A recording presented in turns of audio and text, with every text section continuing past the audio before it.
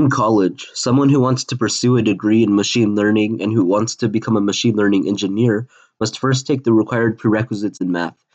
These required prerequisites are AP Statistics, Linear Algebra, and Calculus 1, 2, and 3. So some of the skills learned from these classes are linear algebra, multivariate differential calculus, optimization, likelihood functions, probability and statistics, algorithms and complex optimizations, real and complex analysis such as sets and sequences, topology, metric spaces, continuous functions, limits, Fourier transforms, information theory, function spaces and manifolds, and signal processing. So these are very important because these math concepts are used in machine learning and lay the foundation of a machine learning engineer's knowledge and higher level math, shaping their day-to-day interactions with math.